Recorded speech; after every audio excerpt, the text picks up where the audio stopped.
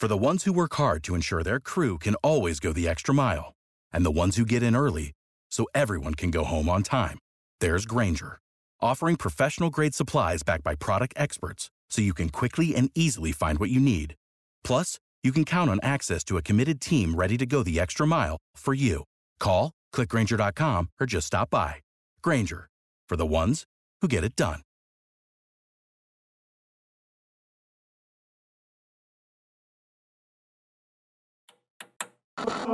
With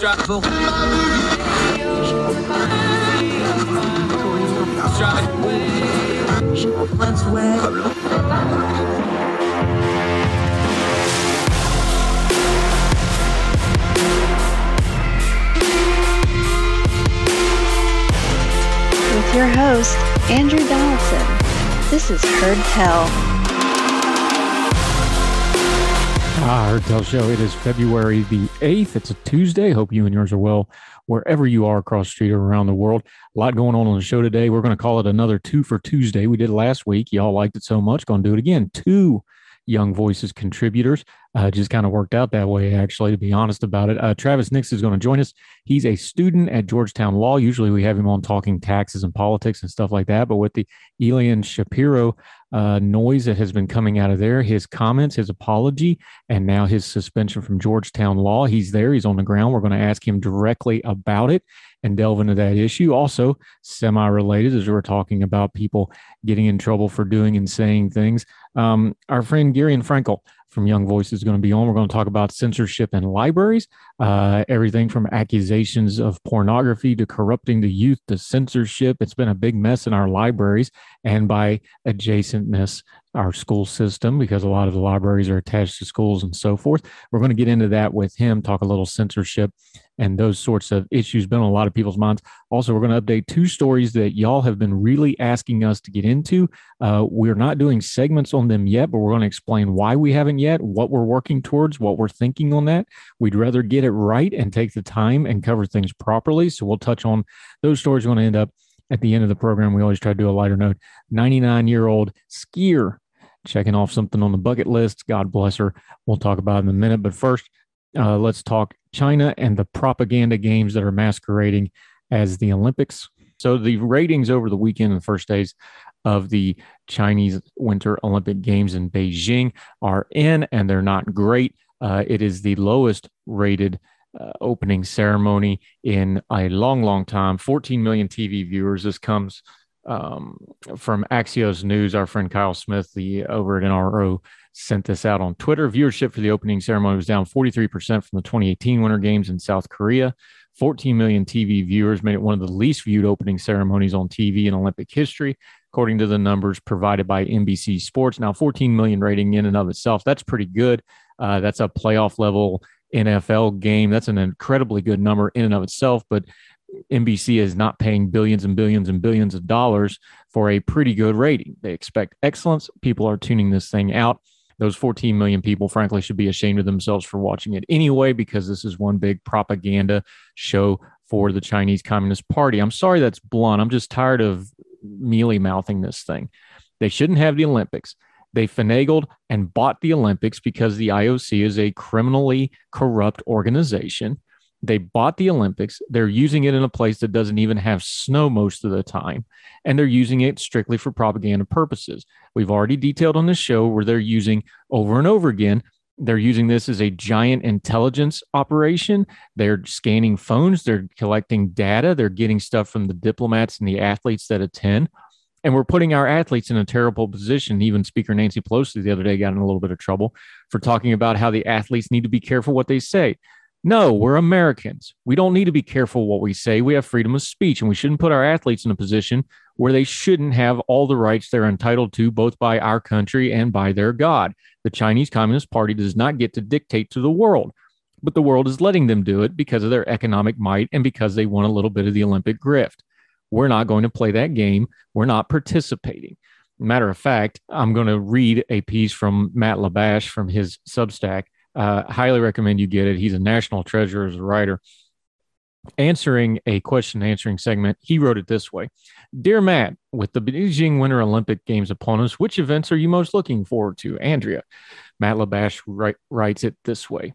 The closing ceremonies. The Winter Olympics to me are kind of like presidential elections. I can't wait for them to be over so I don't have to think about them again for 4 more years.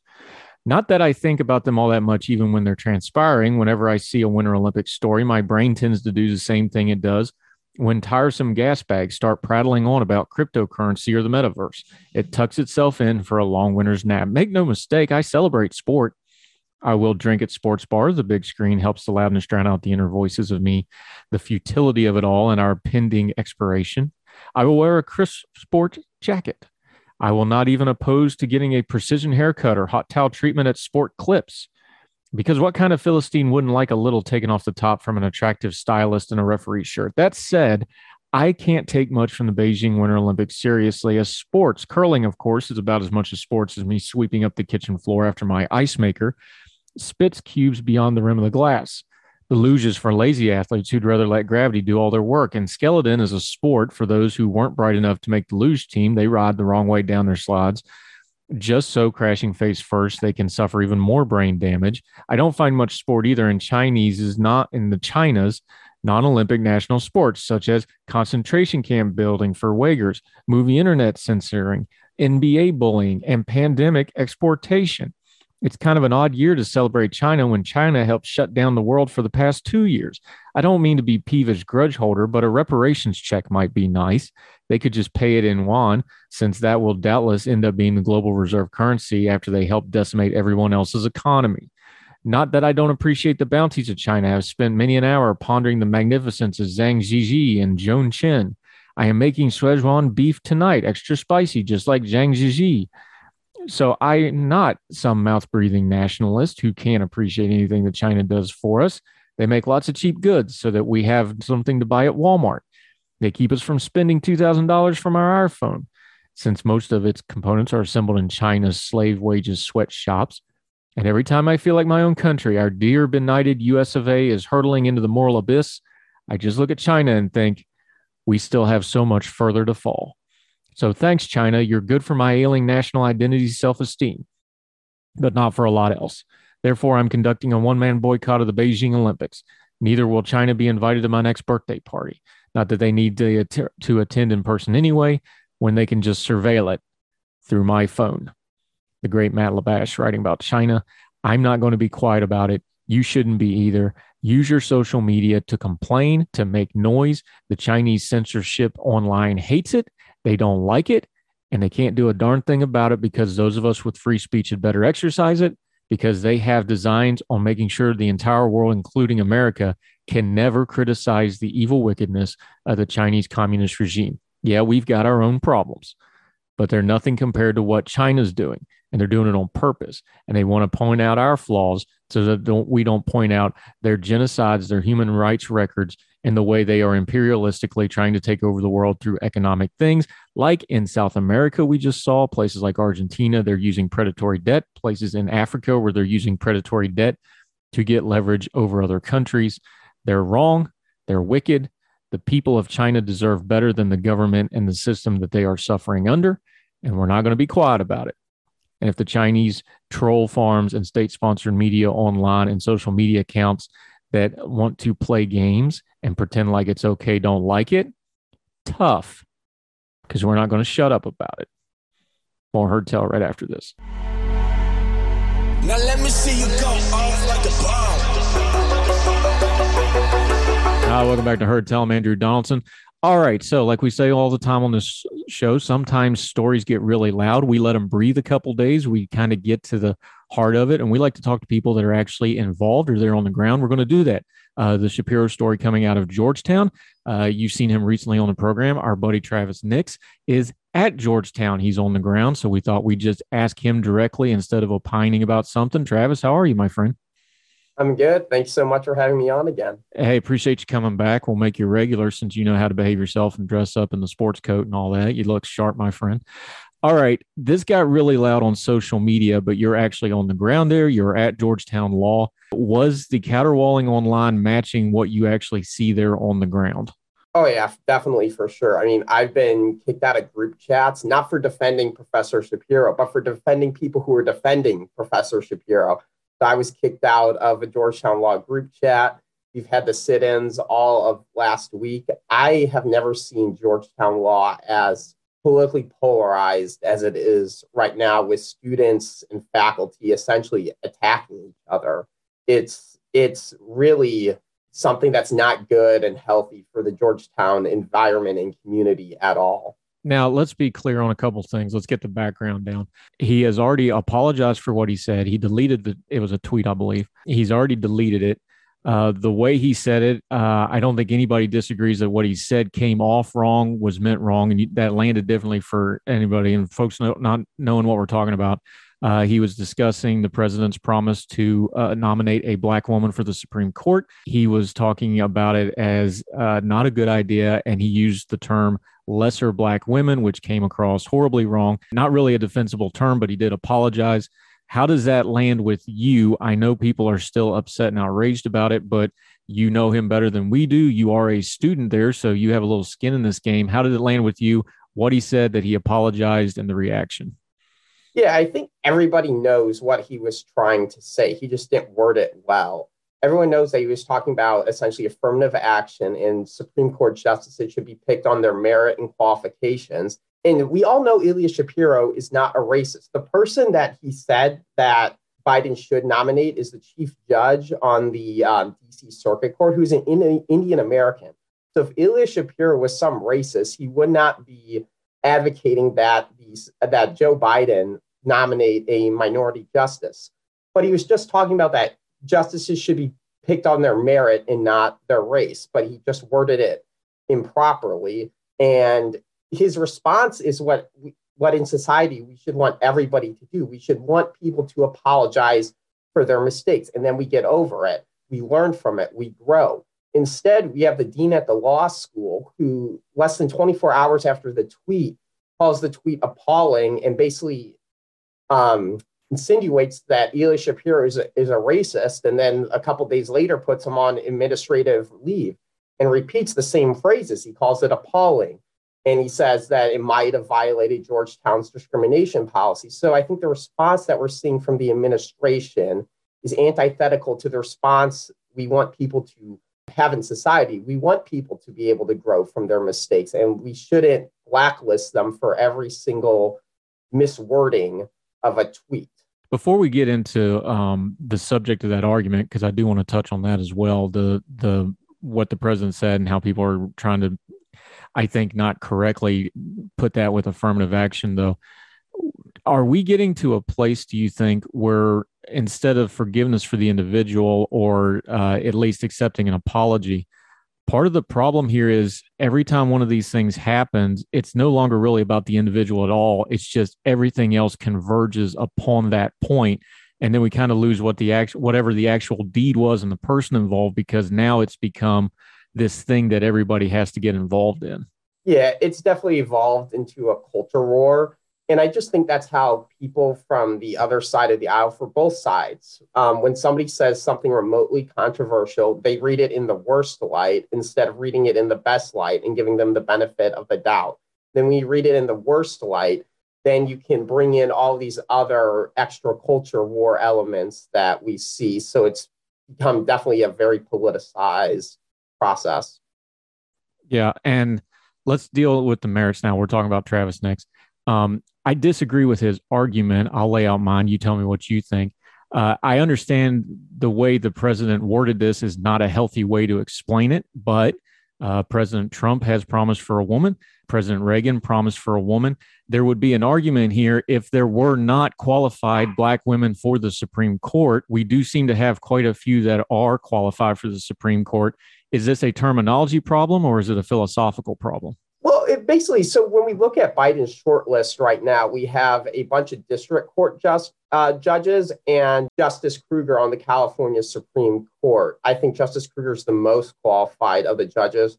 I think there is potentially a problem that needs to be really hammered out in the Senate if Biden does nominate a district court judge, because being a district court judge, you're running trials, you're admitting evidence. That's a lot different than interpreting the Constitution. That's something appellate justices do and appellate judges do, but it's not something that district court judges do a lot.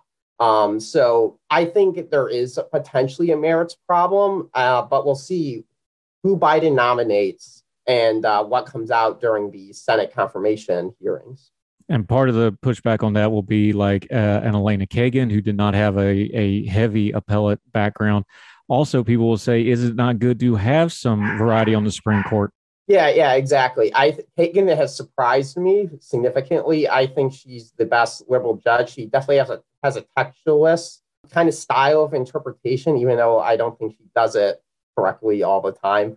But Elena Kagan has definitely surprised me on the Supreme Court. And if we want other types of backgrounds on the Supreme Court, that's up to each individual senator. I think, though, we need to nominate judges who the senators and American people know kind of their judicial philosophies. It's really hard to have a set judicial philosophy, a public judicial philosophy on the district courts when that's not what you're doing day to day. What would be a good diversity of thought, not so much the race, but the diversity of thought on the court? Because we've talked about nominee, they come from the Ivy League schools until, of course, Amy Coney Barrett came outside of that system. People have talked about that, but what else would be important there, experience-wise, lifestyle-wise, things like this? Well, I think like in terms of like judicial philosophies, we're losing Justice Breyer, who was a really big academic in pushing back on Justice Scalia's originalism. And he used a pragmatic approach that looked at the consequences of the law, essentially. And that's nothing that really any other justice on the court really does right now. So I think it would be really good to have that type of pragmatic approach back on the court with a really strong intellectual force that the court is losing with Justice Breyer's retirement. Another thing I want to bring up, we're talking to Travis Nix. He's a student at Georgetown Law, so he's a perfect person to talk about this situation with. This is going to be a liberal for liberal justice. This isn't going to change the makeup of the court. For the good of the country, don't we want the brightest possible progressive or liberal justice mind on the court to hash out these issues with the conservative minds that are on the court? Isn't that a healthy way to have the Supreme Court in this partisan era that we're in? Oh, definitely, for sure. I think we need a really strong liberal intellectual force on the court, which is what we're losing again in Justice Breyer. And bring it back to the Shapiro thing, he said that the most qualified judge would be the chief judge on the DC appeals court, who is an intellectual force. He's really smart and a really brilliant jurist. Who do you think is going to wind up being the nominee? You know more about this list. I know we've seen the list. We know it's going to be a woman of color because there's just no way he's going to be able to walk that back despite these controversies. I know you already said the one you think is the most qualified. What way do you think he's going to go? Because I'm sure, you know, you're a law student, so y'all just eat this kind of stuff up. This is big doings when he gets a Supreme Court justice. Who do you think it's going to be? Like I said, I really want it to be Justice Kruger on the California appeals or Supreme Court. She's done a lot of, she's a pretty moderate judge on the California Supreme Court. She's done some taxpayer rights stuff. Like she tried to strike down a couple taxes in California, which are very interesting decisions. I'm not sure that President Biden's going to go with her, even though I would like it. It seems that District Court Judge Michelle Childs from South Carolina is really picking up momentum because she would definitely get a lot of Republican votes. Lindsey Graham and Tim Scott would both vote for her, and they could definitely convince some other Republicans too. So both those senators are really trying to get Biden to nominate her. So she's another one to look out for. All right. And just to wind up back where we started with our buddy Travis Nix, appreciate him coming on short notice to talk about Georgetown, which is where he's at. Where does this end up with Professor Shapiro? Do they wait for it to die down and bring him back quietly? Does he even want to come back? Is this going to get worse before it gets better, or is this going to start tapering off? You're on the ground.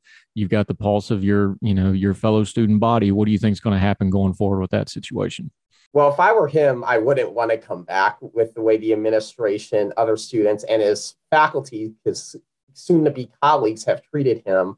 But he says that he wants to stay. So if he wants to stay, I will more than welcome him to Georgetown Law. As far as it goes, he's on administrative leave right now.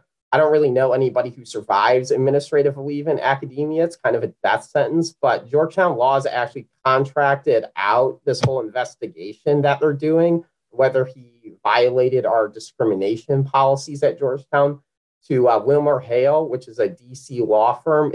It seems like Georgetown Law, they're saying we're going to let WilmerHale deal with it, and whatever they say is what they're going to follow. There's really nothing to investigate. We have the tweets. We all know what he meant to say, and he apologized for him. So I don't know why we're having this, why my tuition dollars are going to this investigation, paying these DC lawyers a lot of money to investigate essentially nothing.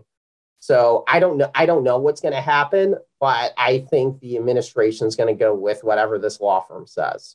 Yeah, and I didn't go to Georgetown, but I'll tell you why they did it. It's called we're going to pass the accountability off on them and make them the bad guy when the decision comes down. Travis, next, we always appreciate your time, buddy. Thanks for doing this on short notice and getting on a hot topic issue that can be a little squirmy because you live there. You got to deal with this not just online, but every day. Let folks know where they can follow you and keep up with what's going on with you, my friend. Yeah, easiest way is on Twitter at TNix113. Thanks so much for having me again. Yeah, he's another one of those young voices, folks, we'd love to have on. Always appreciate him. We'll get back to talking taxes or something more fun next time, buddy. I appreciate you. Thank you. All right, sir.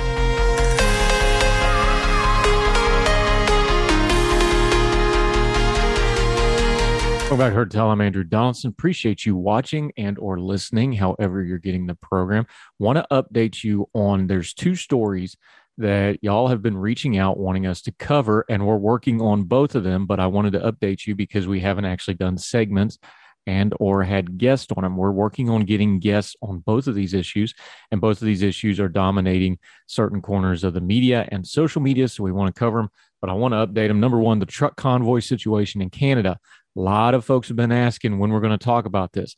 We are looking into it. When we go to look into a story like this, here's what I do. Now, I'm not a journalist, but we do journalist adjacent stuff. I think we should have standards. We try to have journalistic standards when we're reporting on something. We want to give you good information. So one thing I do is when there's a story like that, I'm not Canadian. I don't know a lot about Canadian stuff. So let's talk to some Canadians. We've been talking to our friends that we trust in Canada, including a couple in Ottawa itself.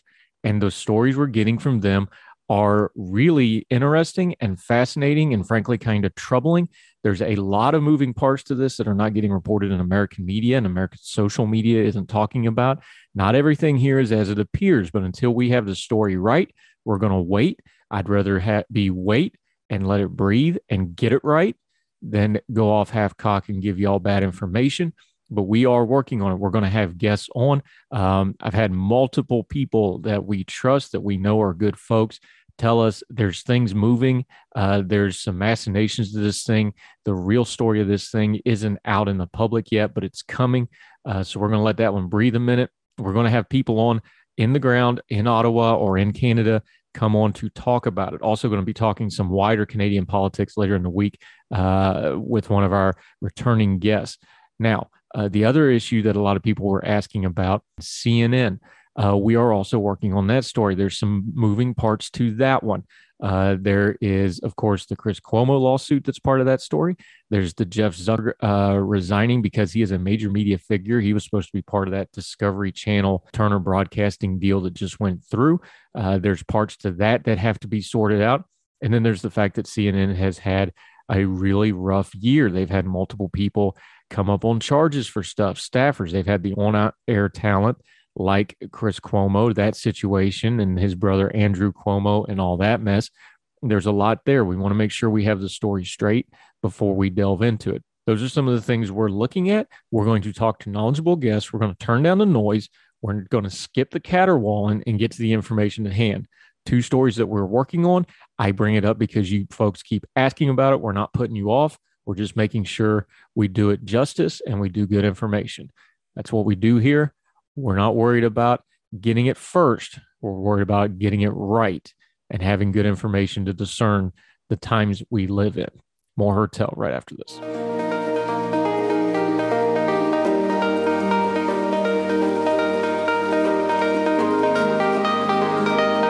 Welcome back to Heard Tell. This is going to be fun. Nice, light topic. Porn in public libraries. Now, seriously, we got to talk a little bit about some censorship, some public forum. Also going to talk some education. We got Gary and Frankel with us. He's a Young Voices contributor. He's a Texas A&M guy. You can insert your own joke here. Those of you from other Texas-affiliated schools. But he's written all over the place. Gary, and how are you, sir? I'm doing well. Appreciate you having me on, Andrew. Anytime. Glad to talk to you. Another one of our Young Voices contributors that we get to partner with. Okay, man. We talk about turning down the noise on this. We've had a lot of noise over libraries last few years. We've had drag queen story hour in libraries. We've had censorship issues in libraries. We just had the headlines in the last few days of school libraries and trying to pull certain things and the graphic novels from the Holocaust and things like this in the library. Why are libraries, public and school, such a flashpoint in culture wars right now? Yeah, I think it's a good question because nobody really seems to have a firm answer to it. I think there's a couple of different dynamics that really go into why libraries are such a hot topic right now. I think one point is primarily historical. You know, we in America, even the progressives, though they'll never admit it, like their tradition. And we have this long historical tradition of libraries being a civic hub in the United States. They're a hub for learning, they're a hub for civic discussion, they're a hub for information, and it's been that way for 150, 200 years. And whenever you see these kinds of cultural flashpoints take place, and, you know, to a certain extent, this has been true historically as well, libraries have always been on the front lines. In a more recent sense, I think that the rise of the librarians' unions, especially fueled by the American Civil Liberties Union, has really added to this flashpoint because much like teachers' unions, librarians' unions are overwhelmingly of a particular political persuasion, and they will use whatever leverages of power they have in order to spread that intensely political message. It's almost like the battle taking place with teachers' unions, but with a different medium and a different history. Now, the pushback on that will be our progressive friends will say, well, this has been dominated by the other side for so long. We're just trying to even it up here. How much does this really matter? Because is there a disconnect between what we all see? You just said it. We think of the library as being this public communal hub, but is it really anymore? Or is this a subset of people that are still using libraries while technology has kind of gone a different direction? I'm a library fan. I like going to the library. I still go to the library. I have a library card, but that's a certain subsection of people. And a lot of folks have Google. Doesn't that dynamic play into here too, that we're dealing with some perceptions that might not be reality when it comes to these library situations? Yeah, and that has to be taken into consideration. Objectively speaking, there are far more people who get their information and participate civically on Twitter or other forms of social media than at the public library. But libraries have seen, especially private libraries, have seen a bit of a resurgence in recent years. Of course, not to what they were once were. They will probably never be that again, but they have emerged as an important point of discussion. But another thing that adds to this sort of library battle is school libraries. Because school libraries are still very important because school librarians generally aren't just managing the library anymore. They're doing a lot of other functions for the schools. Sometimes they'll administer testing. Sometimes they'll provide some form of counseling services. Sometimes they handle technology. It can vary depending on the district and, you know, the form of education involved. But school librarians still have a prominent role. And the American Association of School Librarians, which is the largest librarian union in the country, is a direct subset of the American Library Association. So, you know, all of these groups are still connected, particularly in an academic setting. Yeah, and we should point out, too, that libraries are not just libraries. They're, I know my polling place is at the library / community center. It's all one building. A lot of the COVID testing things have been in the library, so they're used for a lot of different stuff here. Talking to Gary and Frankel, okay, when you wrote about this in the Federalist, you took a shot right off the bat, right in what we call the subheading, took a little shot at libertarians right off the bat on it, saying that just kind of hand waving and dismissing this. It's not just all conspiracy theories. What did you mean by that? And what do you think what do you think is noise and what do you think is actual valid concerns? Because we've all seen the freakouts over certain things with the libraries, the drag queen story hours, things like this. What is noise and what is a legitimate concern that needs to be hashed out between libertarians, conservatives, and progressives here? Yeah. And so a lot of what qualifies as noise, at least in my opinion, for ever since the books came out, really, there's been this large scale war over Harry Potter. You have people saying that it's unchristian or it's witchcraft or something like that. So Harry Potter has been challenged in libraries. It's been challenged in schools. It often appears on banned book lists. I really don't think we need to be having important policy conversations about Harry Potter. As far as drag queen story hours go, and, those other types of hot button culture war issues, what we have to be careful is to differentiate between what can be changed through policy and what requires a wider cultural conversation to which the levers of change may not necessarily be through policy. Because drag queen story hour, for example, I can absolutely understand why a lot of parents and families would be absolutely horrified about it. But on the other hand, if you just start dropping the ban hammer on things, that gets turned against you as soon as you're not in power anymore. But I do think there is an honest conversation to be had about transparency, because librarians' unions typically oppose any form of transparency or parental oversight over what their kids are checking out, what their kids are reading. And children don't belong to the government. They don't belong to librarians' unions. If they belong to anybody, it's their parents. So I think there is an honest policy conversation to be had about what rights do parents have in both schools and public libraries? Yeah, talking to Gary and Frankel. All right, let's hash that out, because what they will say and the progressive folks will say is the parental involvement is whether you're taking them to these events or not. It is fair for them to point out that Drag Queen Story Hour, that's a parent-led thing. Nobody made those kids do it. Those parents are probably going to do things like that in their private life anyway. It's a free country. They're going to do that regardless. This is how they're doing it. And they're going to say that parents can have the parental guidance is, well, you don't have to go to the library. You don't have to take out that certain book, et cetera, et cetera. Where's the line there, though? Because libertarians and conservative folks want to, ostensibly, or at least traditionally, they're against censorship. They're for freedom. They're for free speech. Where's the line in here of what they're saying? And I understand it's a public space, a lot of these libraries. So let's get that out of the way. So there's that argument as well. Where's the line there, though, where you can go, okay, I have my opinion and you have your opinion and we both have a right here, and still honor that before we get into a censorship and what you called the ban hammer? Yeah. So something I mentioned in the article in the Federalist is that there is also a distinction between censorship and parenting. Censorship is when one parent tries to block something for everybody else because they don't want their child seeing it. And, if that was what people were really doing, and then that would be one conversation. But that's not what's actually happening, because what librarians unions and a lot of their supporters are claiming, and then what they're actually promoting on the side in their own policies, are not one and the same, because they're not really trying to just provide an open space. They're trying to block parents from parenting. Because if you look at the inner documents from the American Library Association or the American Association of School Librarians, they see parents as the enemy.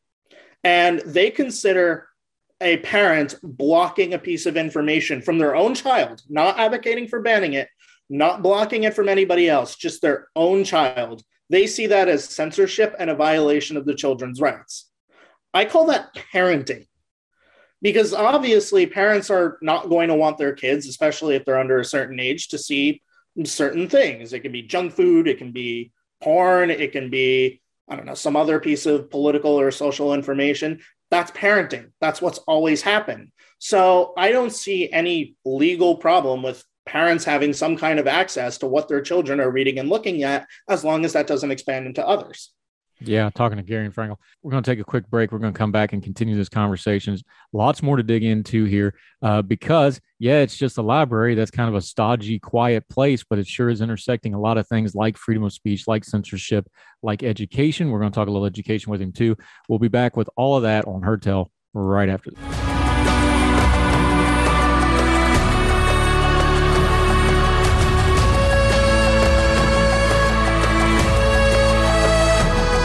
Back to Heard Tell. We're talking to Gary and Frankel. Okay, I think part of the problem here is terminology. So I know it gets clicks and headlines when we say porn in libraries, but that's got a lot of meaning to a lot of different people. Is part of this just language where we talk about anything at all being the least little bit sexually explicit? We can call it porn, get a big splashy headline, and then we miss the entire point of the debate in the first place. Yeah. And, that's definitely a consideration, because what qualifies as porn to one person may be completely different for another person. But I think there are books in public libraries around the country that are being pushed towards children under the age of 18 that cannot, in any sense of the word, be considered as anything else besides porn. One of the most infamous examples is a graphic novel called Genderqueer. It's in dozens of public libraries and even in a few schools around the country. And Genderqueer includes images of extremely graphic sexual content, anatomy and all. And it's unclear whether some of these images may in fact include children. When a parent sees that book is in a library readily available for children under the age of 18, and the librarians unions consider any attempt to stop the child from acquiring that extremely graphic book to be censorship, of course they're going to get upset, and of course they're going to start pushing back on that. Again, and here's the pushback on that is, just so you can respond to it, there's graphic anatomy in the Bible. There's graphic anatomy in all sorts of things. And this is a book on a shelf. It's an inanimate object. It is not going to fly off the shelf and hit a kid in the head on its own. It has to be picked up. It has to be moved. And that's where the parental guidance comes in. Are we losing part of the conversation here with censorship by just not having some personal accountability involvement? To a certain extent, I think that would be a much better argument if the librarians unions, which are very powerful in a library context, weren't actively attempting to block any attempts of parental guidance. And I'm not even talking about public policy levers. I'm not talking about book bans. I'm not talking about literary hit lists. I'm not saying efforts to, remove this book from the library. From a policy perspective, if a parent tries to block their child from checking out a particular book, and their child alone, without any impact on anybody else, the librarians unions consider it censorship. You can find that in their documents. You can find that in their training sessions. It's all there. They do not want any parental supervision over what their own children are reading. Now, I think part of the problem here is, you've also written on education, so this goes to education too, is when you're talking about education, when you're talking about a teacher, when you're talking about a student, and you're talking about a parent, there needs to be a relationship and a partnership between all three of those things, or none of it works. We're seeing it in the education sphere where it becomes teachers versus parents. That's unhealthy for both sets of people, and that seems to be happening in the libraries as well. How do we repair that? Because what we have now is a power struggle where it's, well, I have parental rights. And then the library is like, well, I have free speech rights. You're never going to really gain ground there. How do we make this more of a partnership of, hey, you have a resource to give to the public. You have a child that you're trying to get these resources are. How do we make that more of a partnership and less of a policy debate? Yeah, and I think there's a different answer for that in both schools and libraries. It's rare to hear this these days, but it's actually easier in the schools.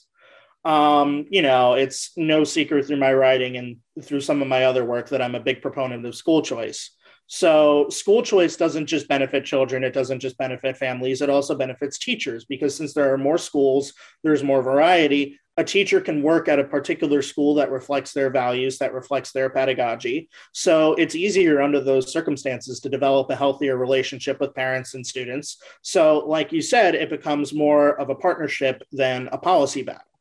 It's a lot more difficult in libraries because, when it comes to schools, we say teachers unions, but really teachers unions have a lot more influence over, upper levels of administration and financing decision than they do on what actually happens in the classroom. Whereas with librarians unions, there's a much more of a direct reach. So part of the problem with developing a partnership with librarians in some settings is that those librarians are prominent members of librarians unions. And those librarians unions have very particular guidance. They have very particular training. It's almost a setting of indoctrination because they have very particular beliefs and they want librarians to put those beliefs into practice, whether they're right or wrong, or whether parents like it or not. So it's a much more challenging task with libraries than it is with schools. And, for many people, there's an argument to be made that it might not even be possible in a library setting, and that any type of real change is going to happen at the policy level or through some kind of third party, which is why I proposed a book rating system in my Federalist article. We rate movies, we rate TV shows, we can rate books too. And then parents can make decisions based on whatever book rating they feel is appropriate for their child. But librarians unions oppose that too. So it's hard. It's really hard. Yeah, talking to Gary and Frankel. Okay, you've been beating up on the library union, teachers unions by extension. But you actually end this piece with, I think, something insightful aimed at the parents for whatever issues you may have with the library union and their leftward tent ideologically, giving the rightward tented parents whatever they wanted would be just as equally bad, if not more destructive, to the purpose of putting knowledge in the hands of children. Yeah, because part of the issue is, and this is a problem that I think with everybody on the political spectrum these days, we have this, we meaning the American political community as a whole right now, have this tendency to pressure for bans of whatever we don't like. Ban X, ban Y, ban Z. Oh, I woke up on the wrong side of the day today. Ban my bed. And the problem with banning things is that, it's all well and dandy while you're the ones in control, but people have this assumption that they're always going to be the ones in control, and they're not. It's just a reality of any kind of democratic or Republican system. It's just not going to happen. You are eventually going to lose control. And when you lose control, those institutions suddenly become weapons against you. And then suddenly all the things that you think are good and you think are right, well, they're the ones on the literary hit list. So I think that the real policy solutions, of course, there's something here or there that should be banned based on some kind of clear empirical or philosophical conclusion. But, that's not really applicable in this situation. It's much more about beefing up the institutions we already have, and the institutions that, allow both a rich environment for free speech, but also give parents oversight over what's best for their kids. Let's loop this back to where we started to finish it off, though. We talked about the whole problem with this is libraries are traditionally seen as community centers, kind of like schools. Yeah. A lot of communities, the library is attached to the school. They are in my area. The library is actually on the end of the school buildings or the community centers. They kind of have these multi-purpose buildings now.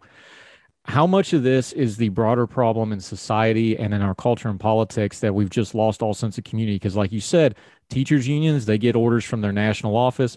The parents, they are listening and intaking a lot of national, cultural, and political media. So now they're very upset about Drag Queen Story Hour in Columbus, Ohio, when they live in Texas, and it doesn't really directly affect them. How much of this is just an offshoot of we've lost the communal aspect of our society of, hey, we have different people in our community. We can go to the library, and this is somewhere where we need to compromise to kind of all get along and find out a better system. Yeah, we definitely have that lost that sense of community to a broad extent. And there was never a true threshold. It's been a long process that's taken several decades. But the problem is our tendency to nationalize everything is not only ineffective in alleviating that loss of community, it's making it worse. So I think in order to really sort of improve our civic health, we need to make more decisions at the state level. We need to make more decisions at the local level. We need to make individual people, they feel like they have agency in their own lives, because when they don't feel like they have agency, when they don't feel like they have any sort of input, when they don't feel like they're being listened to, they sort of join these national movements that are sometimes, and possibly quite often, more destructive than they are beneficial. Yeah, I think so. And it's harder to yell and scream at somebody that's sitting in front of you than on Twitter or on Facebook. And we kind of lose our humanity that way. So good stuff. Like to dig into it more. We got to leave it there. Gary and Frankel, good stuff, good writing. You're writing all over the place. You're a Young Voices contributor. Let folks know where they can follow you on social media and the writing stuff you got going on so they can keep up with you. Yeah, I'm most active on Twitter at Frankelgarian, literally just my last name, then my first name. And I frequently write in Chalkboard Review, Redefine Ed, and the American Institute for Economic Research. And I also appear in other outlets from time to time. Fantastic stuff. We did a good 20 minutes of good talking with you without a single Aggie joke. Praise me. Texas A&M guy down there deep in the heart of Texas. Gary and Frankel, thank you so much for the time today, sir. Thanks for having me, Andrew. Thank you, sir.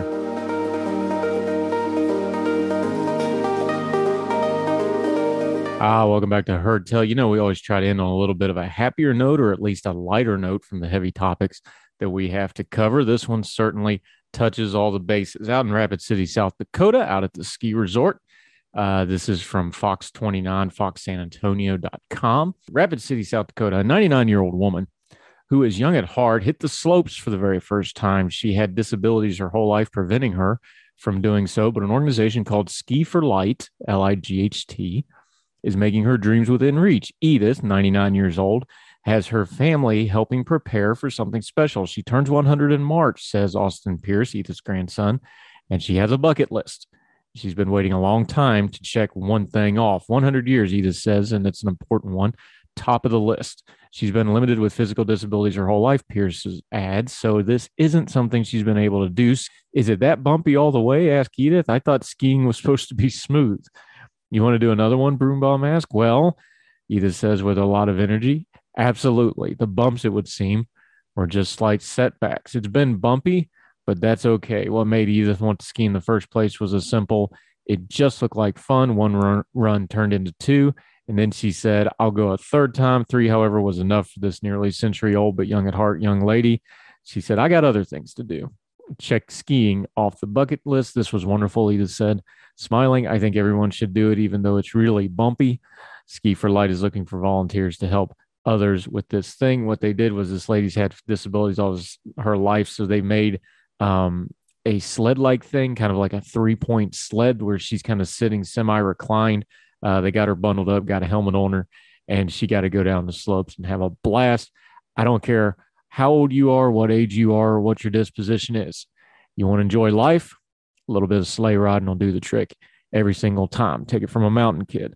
There's just something special about going down a hill real fast on the snowy day. Good stuff for life. And that'll do it for Heard Tell today. Appreciate y'all staying with us. Yesterday's episode was really important. If you missed that, go back and listen to it. Ashley Merriman, the VA crisis.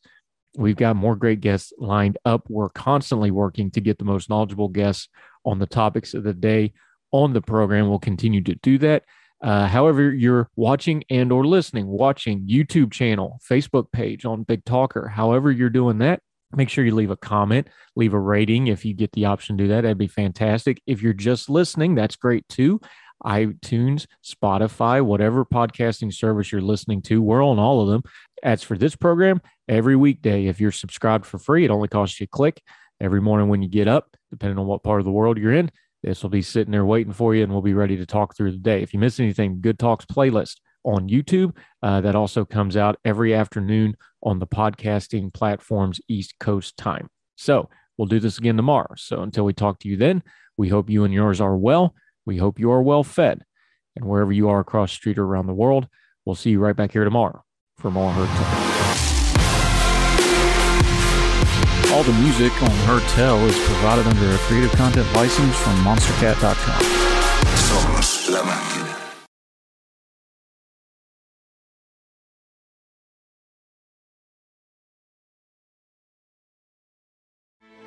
Grand Canyon University's RN to BSN online degree program makes earning your bachelor's in nursing possible. Balance online coursework with local in-person clinicals to position yourself for potential leadership opportunities in the time you have from wherever you are, leaving room for what matters. Achieve your goals with your personalized plan and team behind you. Find your purpose at Grand Canyon University. Visit gcu.edu.